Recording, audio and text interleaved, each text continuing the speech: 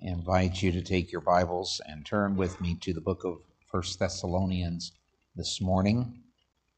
1 Thessalonians.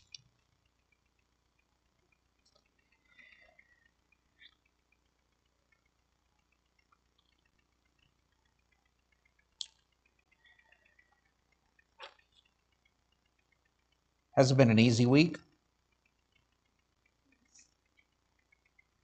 No? I'll have you stand here in just a moment for the reading. Yeah, sorry.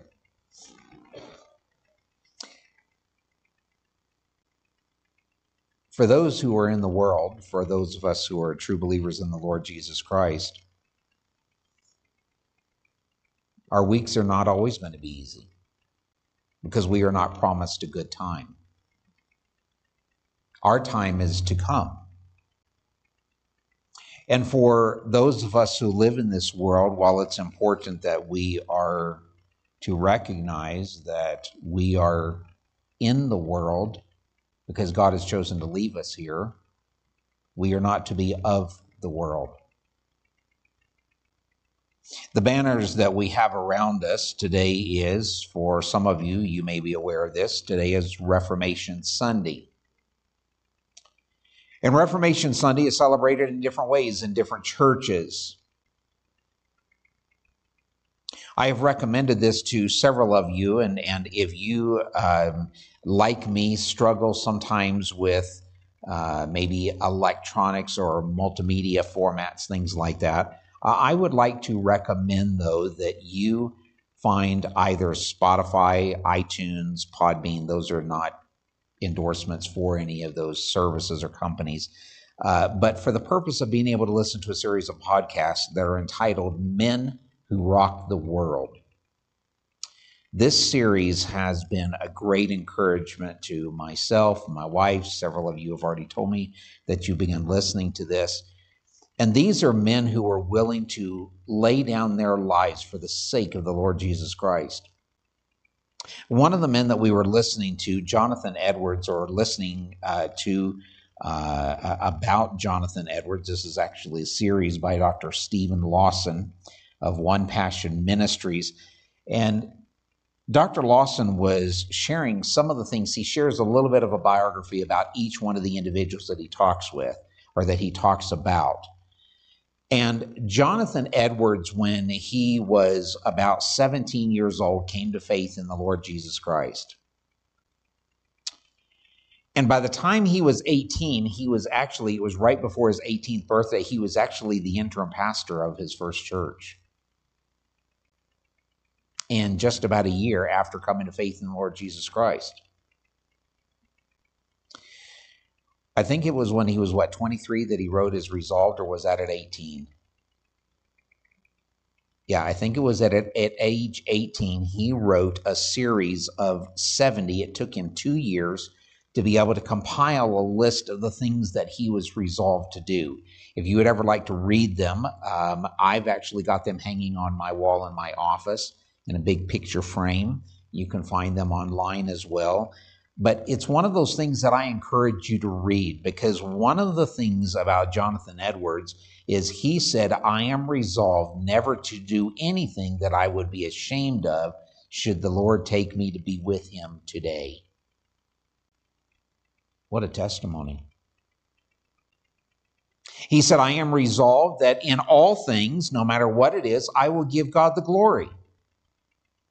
It would be another 5 or 6 years before he was actually to find his future wife. And even in that, he said that everything about this young lady had to match up with the resolves that he had in his life, that he was resolved to give honor and glory to the Lord Jesus Christ. I am resolved to look forward into eternity with whoever it is that God has given to me. This was the kind of man Jonathan Edwards was. And he started out early, and it reminds me of Daniel. In Daniel chapter 1, verse 8, we find that Daniel purposes in his heart that he is not going to defile himself with the king's meat. He decides that he is not going to defile himself in any way, and he makes a decision that he is going to live for Jesus Christ. He is going to live for God in such a way that he is not ashamed at his coming. And the question we have to ask ourselves is, would we be ashamed if the Lord Jesus Christ were to return with anything that we are doing in our lives today? Now, this doesn't mean that we're perfect, because nobody is perfect in this life. The only person who was ever perfect was the Lord Jesus Christ.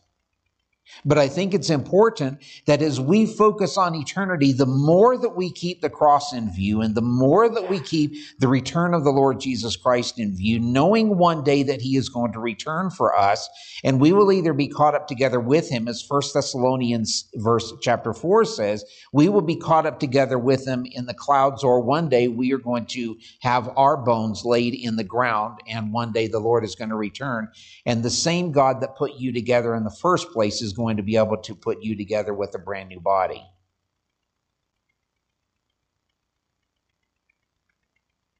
But when we come to the book of 1 Corinthians reminds me of a church that's not just in trouble, but a church that is really struggling probably in personal aspects of their lives.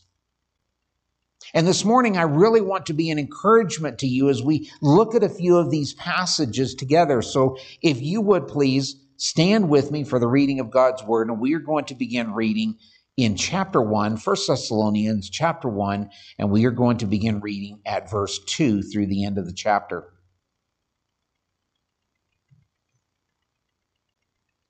We give thanks to God always for all of you, constantly mentioning you in our prayers, remembering before our God and Father your work of faith and labor of love and steadfastness of hope in our Lord Jesus Christ. For we know, brothers loved by God, that he has chosen you, because our gospel came to you not only in word, but also in power and in the Holy Spirit and with full conviction. You know what kind of men we proved to be among you for your sake, and you became imitators of us and of the Lord, for you received the word in, what does it say? Much affliction, with the joy of the Holy Spirit, so that you became an example to all the believers in Macedonia and in Achaia. For not only has the word of God sounded forth from you in Macedonia and Achaia, but your faith in God has gone forth everywhere, so that we need not say anything. For they themselves report concerning us the kind of reception we had among you, and how you turned to God from idols to serve the living and true God, and to wait for his Son from heaven, whom he raised from the dead, Jesus, who delivers us from the wrath to come. And therein we have the summary of the gospel message: the death, burial, and resurrection of the Lord Jesus Christ. Thank you for your attendance to the word this morning. You may be seated. I want to give you just a little brief overview of what has transpired and why this little book has to even be written. Paul is not in prison at this point, but he has gone to the city of Thessalonica. It would have been about 45 miles from the city of Berea. We find about this account in the book of Acts, and he goes to Berea. And of course, if you remember, who were the Berean Christians? What was it that made them special? Because they did what? Study the scriptures. How often? Daily, to see whether the things that were being told to them were true.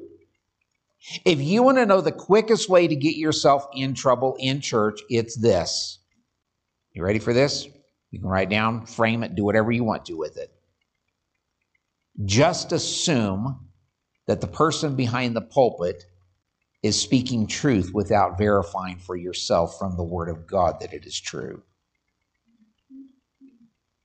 There are a lot of churches that have folded. There are a lot of churches that have actually grown, and they're mega monstrosities, and yet they have absolutely nothing to do with God.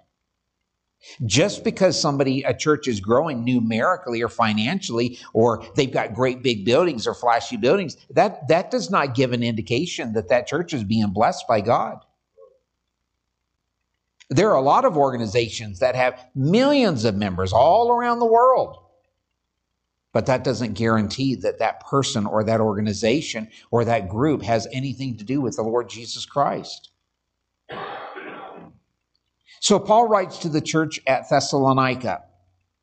And Thessalonica, for some reason, there was a group of people. I don't want to say that they were not believers, because we don't know for sure. But there was a group of people who had come and they had infiltrated this group, this small group of believers in Thessalonica. And here's the whole theme of the book is a reference to the day of the Lord. You see, the church in Thessalonica was sad because they believed that the rapture, or the time of the return of the Lord Jesus Christ, had come, and they had all been left behind. They were all struggling in this church. They were struggling through a time of persecution, and yet, and yet these individuals are struggling from day to day. Why bother?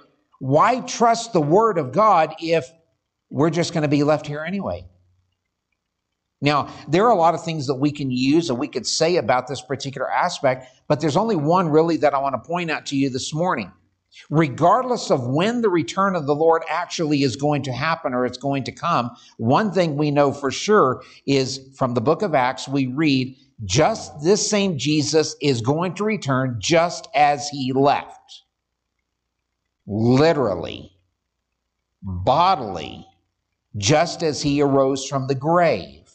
This same Jesus is going to return. And so Paul writes to the church at Thessalonica and he says, listen, I want you to be encouraged above all things because the Lord Jesus Christ has not yet returned.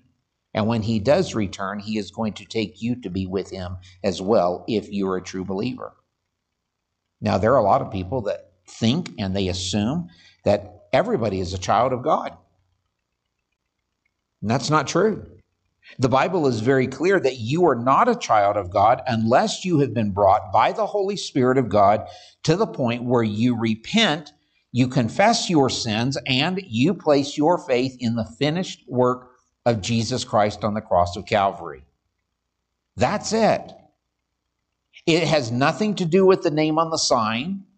It has nothing to do with what your background is. It has nothing to do with creeds or confessions. It is simply the gospel, and the gospel is all about Jesus Christ.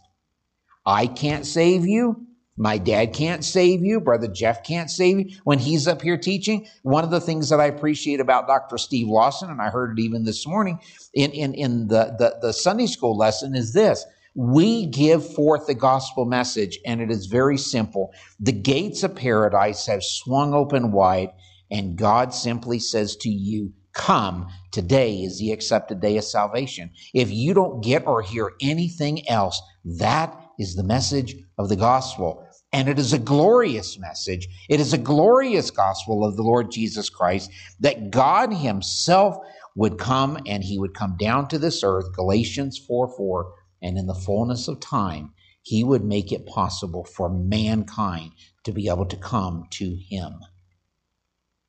You see, it was not possible previously. This is what Paul is talking about to the church at Thessalonica. He says again, look with me. First of all, we give thanks to God. How often for you? Always. Always for you, you were in my prayers. Paul is constantly taking time to be able to pray for his fellow workers. He's taken time to pray for these churches that he has had the privilege of being able to establish. And I believe that there were actually multiple other churches that the Apostle Paul was able to establish over the course of 3 missionary journeys.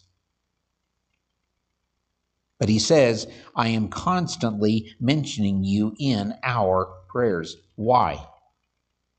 Verse 3, remembering before our God and Father your work of faith, labor of love, and steadfastness of hope in our Lord Jesus Christ. We could spend an entire message just on those 3. We could spend an entire message on each one of them individually. Faith, love, and hope. Do you remember where these 3 appear together? In another well-known chapter in the book of 1 Corinthians, for example. 1 Corinthians chapter 13. And now abideth faith, love, and charity, or agape love. And the greatest of these is love. Paul has just spent all of chapter 13 in the book of 1 Corinthians telling this church that has allowed sin to be able to creep in, and he is telling them, if I could do all of these things, even if I could give my body to be burned, if I do it without love, it profits me nothing, a goose egg. But here he says, your work of faith. Now, as with anything, it takes work to be able to get anything accomplished, right? I mean, Brother Ryan, I'm sure he does electrical work, right? So if he were to go and somebody calls him up and they say, well, could you come and take a look at our house or our business? And so he goes and he opens it up, and there's fried wires all over the place. And, there's a couple of guys that are standing over in the corner, and they've got nice curly hair because they got zapped. And he looks, he says, yeah, looks like you got a problem. Well, that'll be $250. You think that's going to solve the problem? What does he have to do? He's going to have to do some work. He's going to have to fix it. And as he fixes it, to be able to do this work that is required of him, and just as it is with us in the gospel message, it requires work, because there are times that you and I are going to be called to share the gospel with somebody. It could be with friends, with family, with a neighbor, with a colleague, with whoever it may be. And it's going to be work just to open up our mouths and say, by the way, have you heard of the glorious gospel of Jesus Christ? What a wonderful testimony to be able to have something like that. One of the things that I have been encouraging some of our men, and I want to encourage all of you to be able to do this. When we were in a church years ago, back in the mid-90s, and from the time that we got out of our car, and this was our first visit to the church, by the time we got from our car, we walked through the parking lot into this pretty good-sized building. They probably run about 250, 300 people. And we got into the room, or into the auditorium where they celebrate the Lord's table. Between our car and that room, in the space of about 10 minutes, we were asked by three different individuals, how's your walk with the Lord today? How would you feel if Brother Gabe, now Brother Gabe's pretty kind of an imposing kind of guy anyway, but he's standing at the front door and he's greeting people, and somebody walks in as a visitor for the first time and he says, do you know the Lord Jesus Christ is your Savior? I mean, isn't that the work that we're supposed to be doing, that we are called to? The Great Commission has been given 5 times to us, just in the 4 books of the Gospels, as well as the book of Acts. Go ye into all the world, preach the gospel to every creature. And to be able to know, especially if we're having a service where we are celebrating the Lord's table, why would we not want to ask them where they stand before the Lord Jesus Christ? Your labor of love. The labor of love here, that is a reference to the work that they are doing amongst one another. To be able to have a labor of love, there are things sometimes that maybe you and I do around the house, whether it's washing clothes, washing dishes. Now, I'll be honest, I don't think anybody gets up in the morning, or you go to get married and you stand at the marriage altar and you say, I am so excited I get to wash your dirty socks.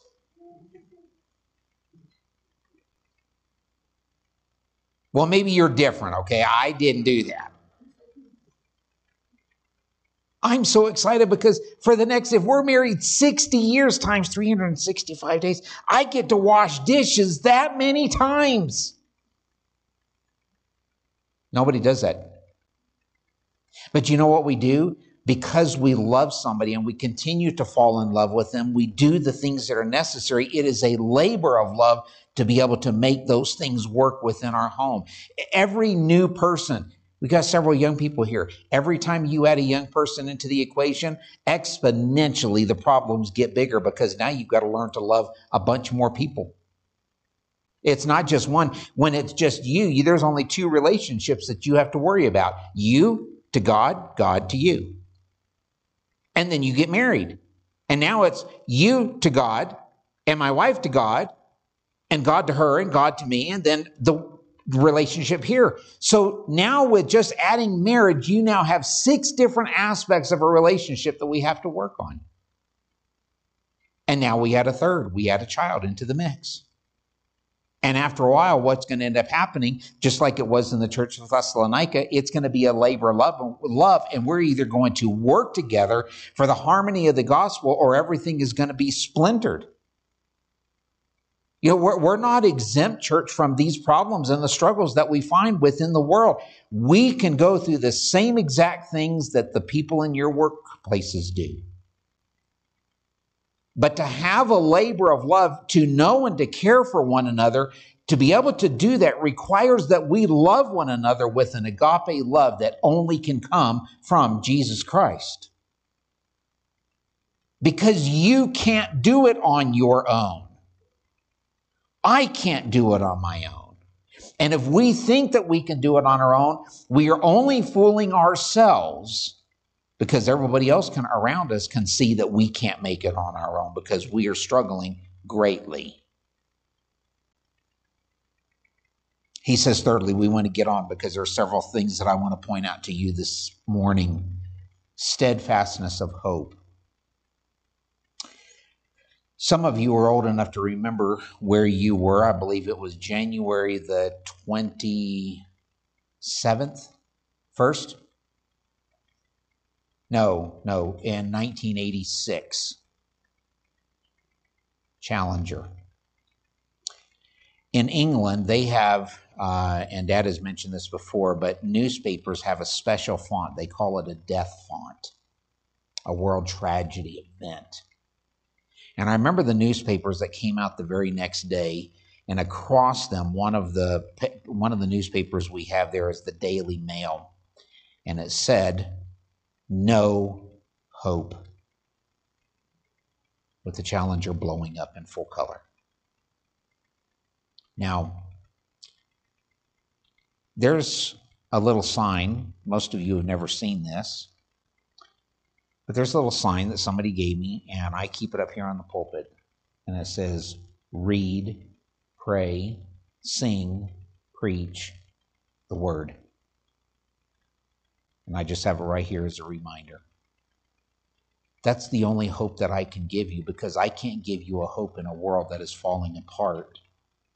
I can't give you hope if it's based on the finances or the balances that you have in your checkbook or that you don't have, or because of the status of your car, or the status of your job, or whatever it may be that you've got going on in your life.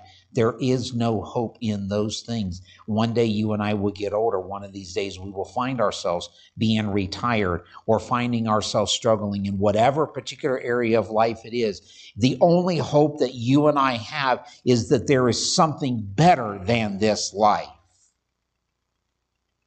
It is a life to come. It is eternity. Ecclesiastes tells us that God has set eternity in the hearts of men and women. When we stand before God, he tells us in Romans chapter 1 that there will be nobody that will be able to stand, that will be able to have an excuse, because even creation itself screams aloud of God. Creation itself tells us that there is somebody who put all of the components together, put you together, and keeps you here day by day. Why are we here and not in some other country in the world? Why is it that God has allowed us to have relative peace here on this little landmass, separated from all of the countries around the world? And God has graciously allowed us to be here, and he keeps us safe day by day by day, when there are so many countries around the world that have been destroyed for the last 100 years in multiple wars.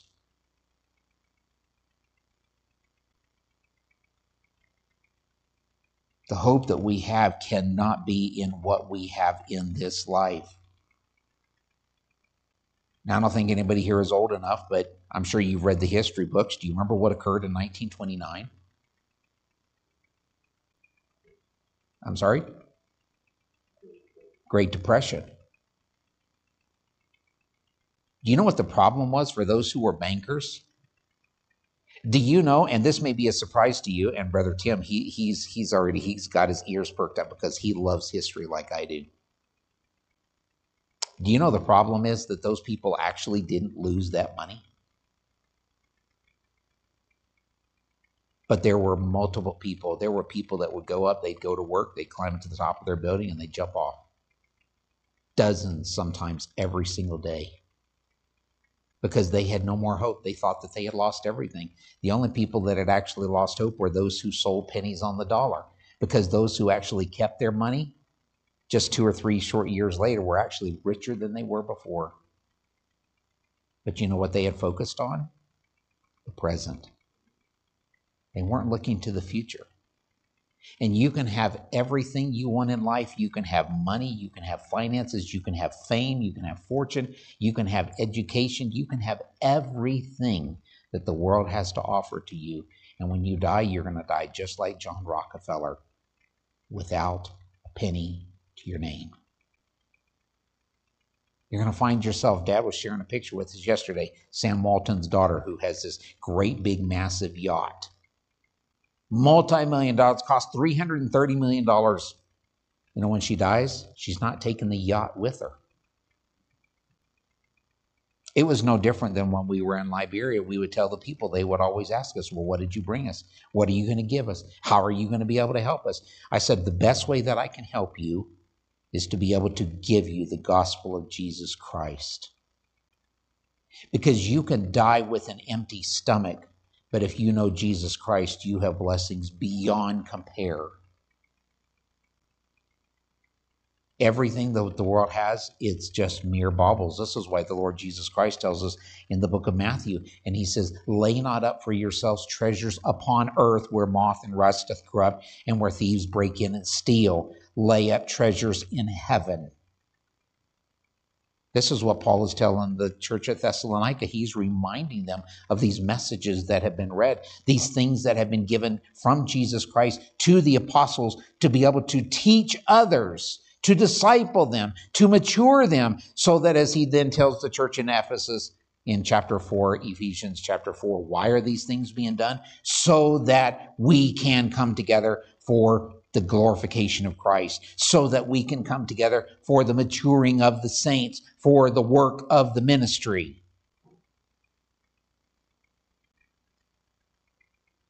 And what is our hope in?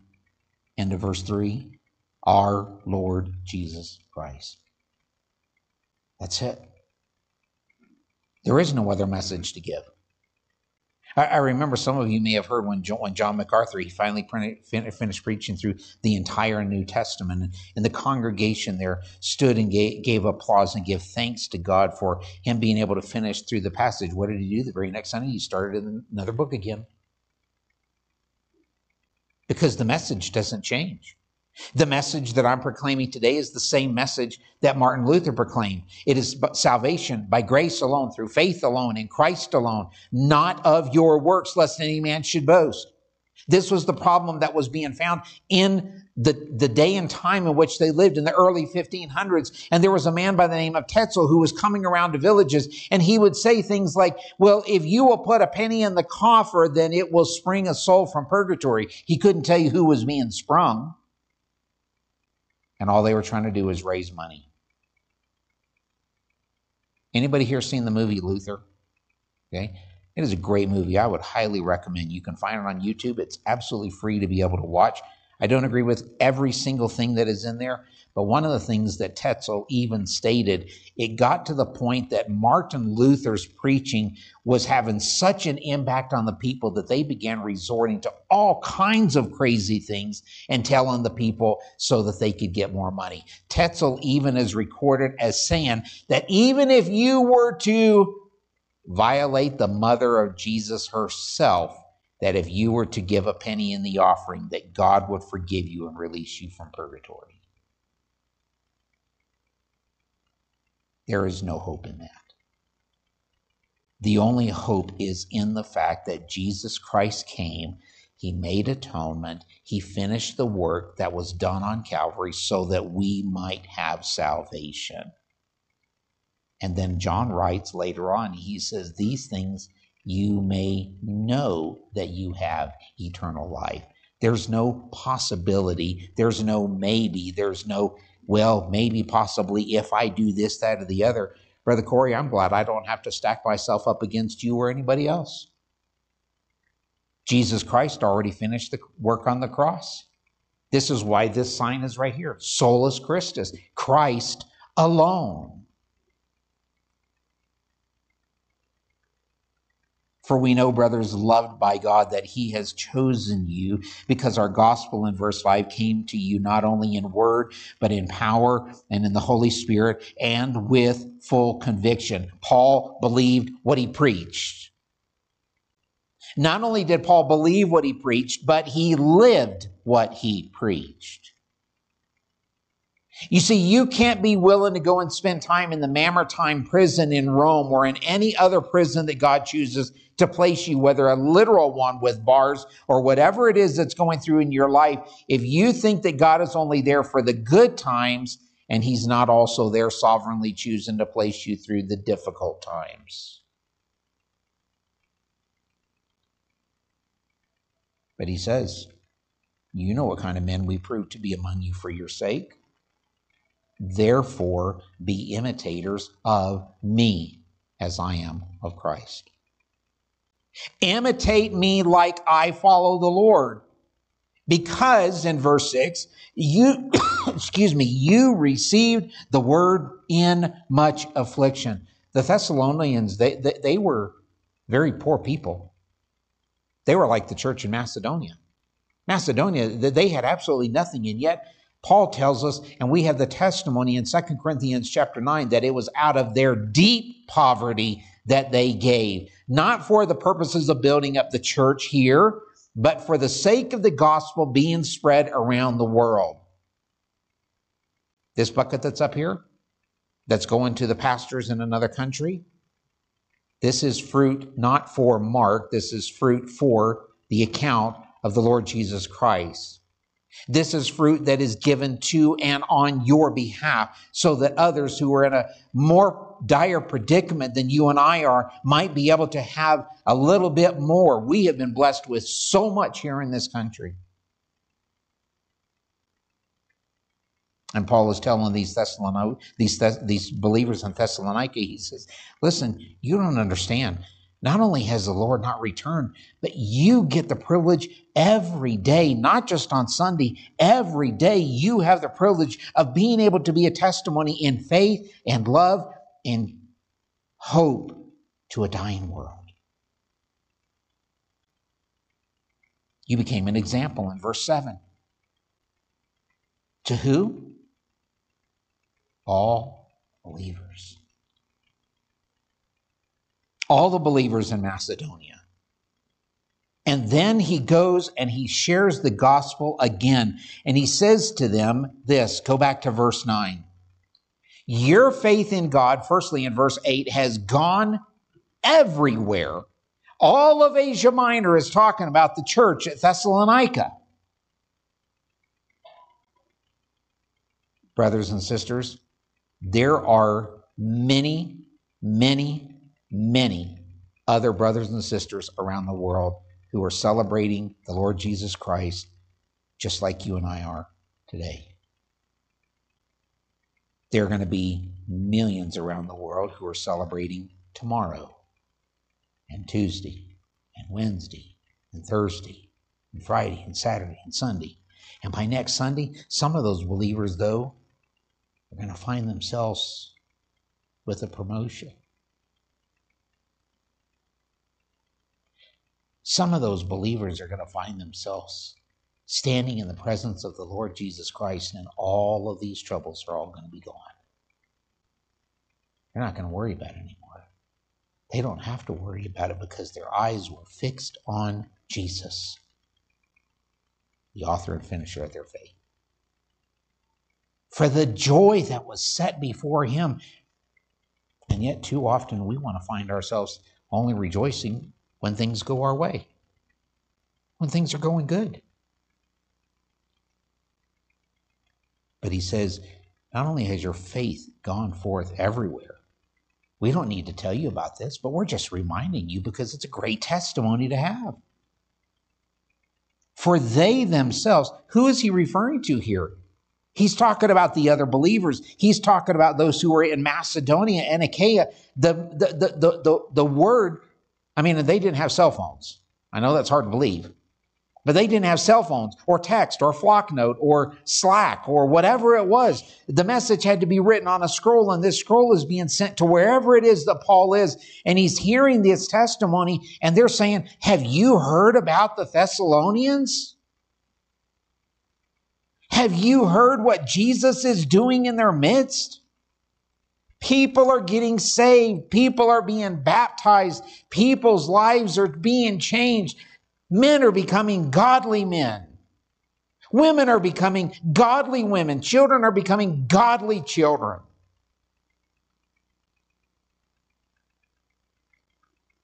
Why was this possible? Very simply. Look at the end of verse 9. Here's the reception that they had, or that they gave to the Apostle Paul when he comes into town and he preaches this strange new message to them.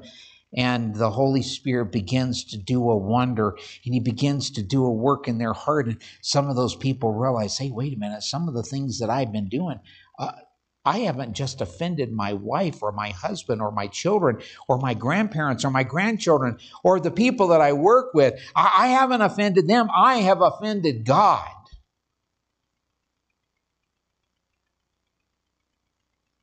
But he says, you turn to God from idols. Why? To serve the living and true God, not so that you could have easy street. Too often, we look at the Christian life and we think that's what it's going to be. There was a tract that came out years ago, and there was some good theology in there, but there's also some bad theology that is in there. And there was a little saying that went around, God loves you and has a wonderful plan for your life. And then as soon as people said this little prayer and then things began to fall apart in their lives, guess what happened to those people? You couldn't find them with a search warrant. And that's the problem that we have within modern evangelicalism today. People, pastors standing in pulpits just like this, not telling you that to be a good soldier of Jesus Christ, you must and will endure hardness.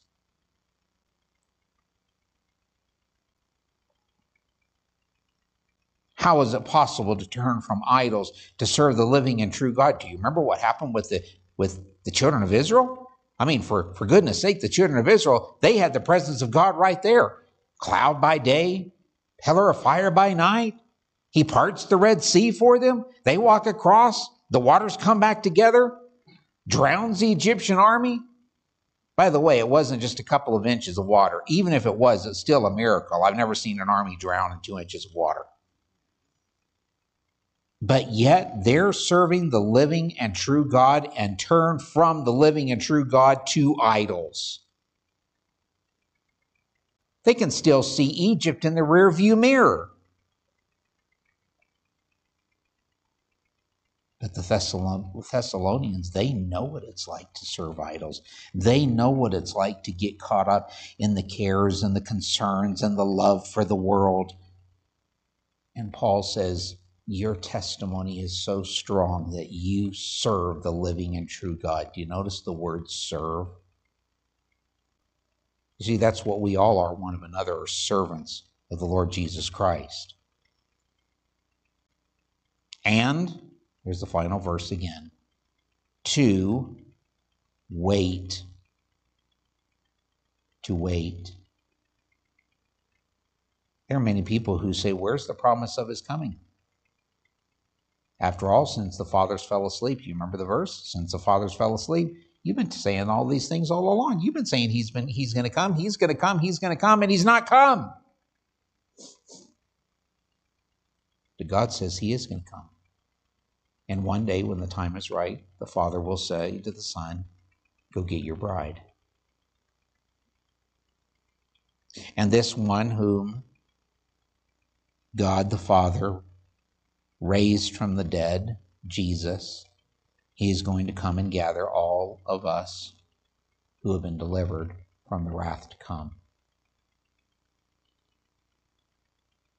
You see, there is good news and there is bad news.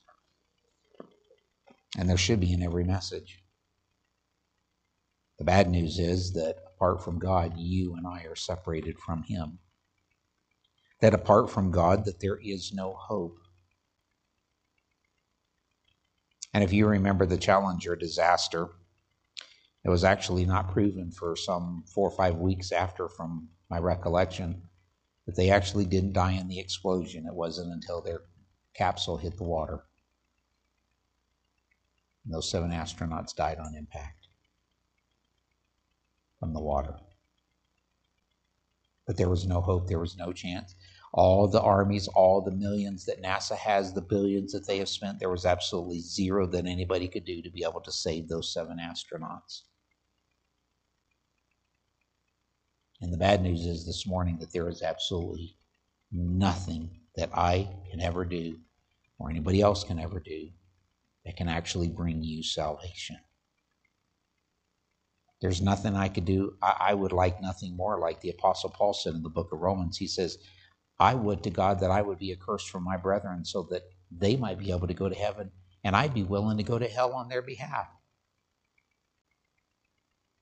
We can't do that,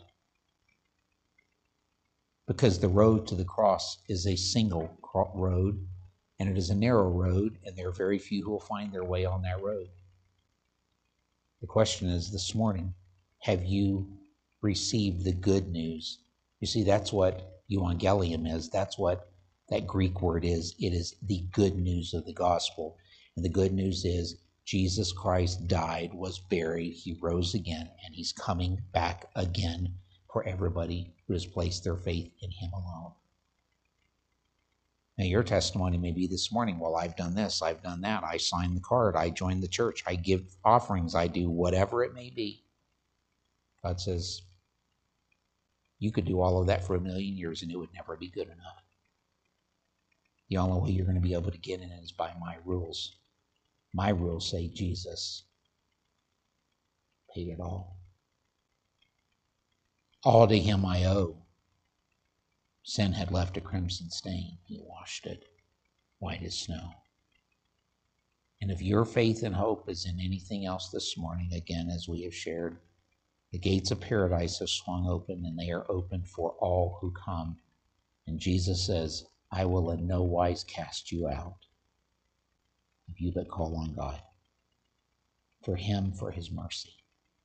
Not trusting in anything else. You can join every church in the world. You can fill every position in the world. You can even be a pastor and still be lost.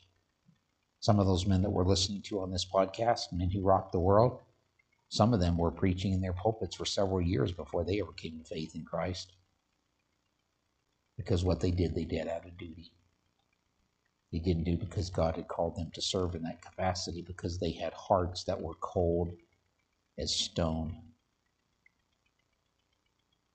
But if God saves you, he will give you new life. He will give you a brand new heart. He will change you. He won't take the outside and dust you off and pick you up like your parents maybe used to do when you were a little kid and you fell down and you skinned your knees and they brushed you off. Just walk it off. You'll be fine. No. He takes a dead person who has no life whatsoever, and he makes them a brand new creation.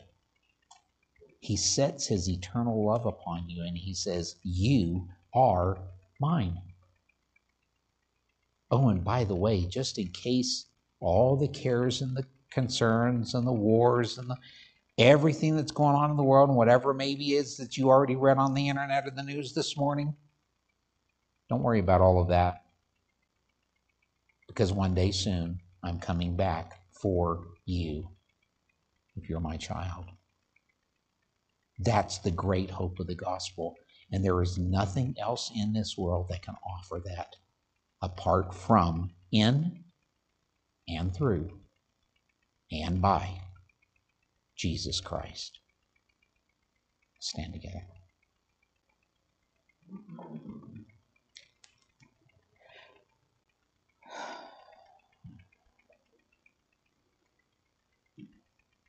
Father,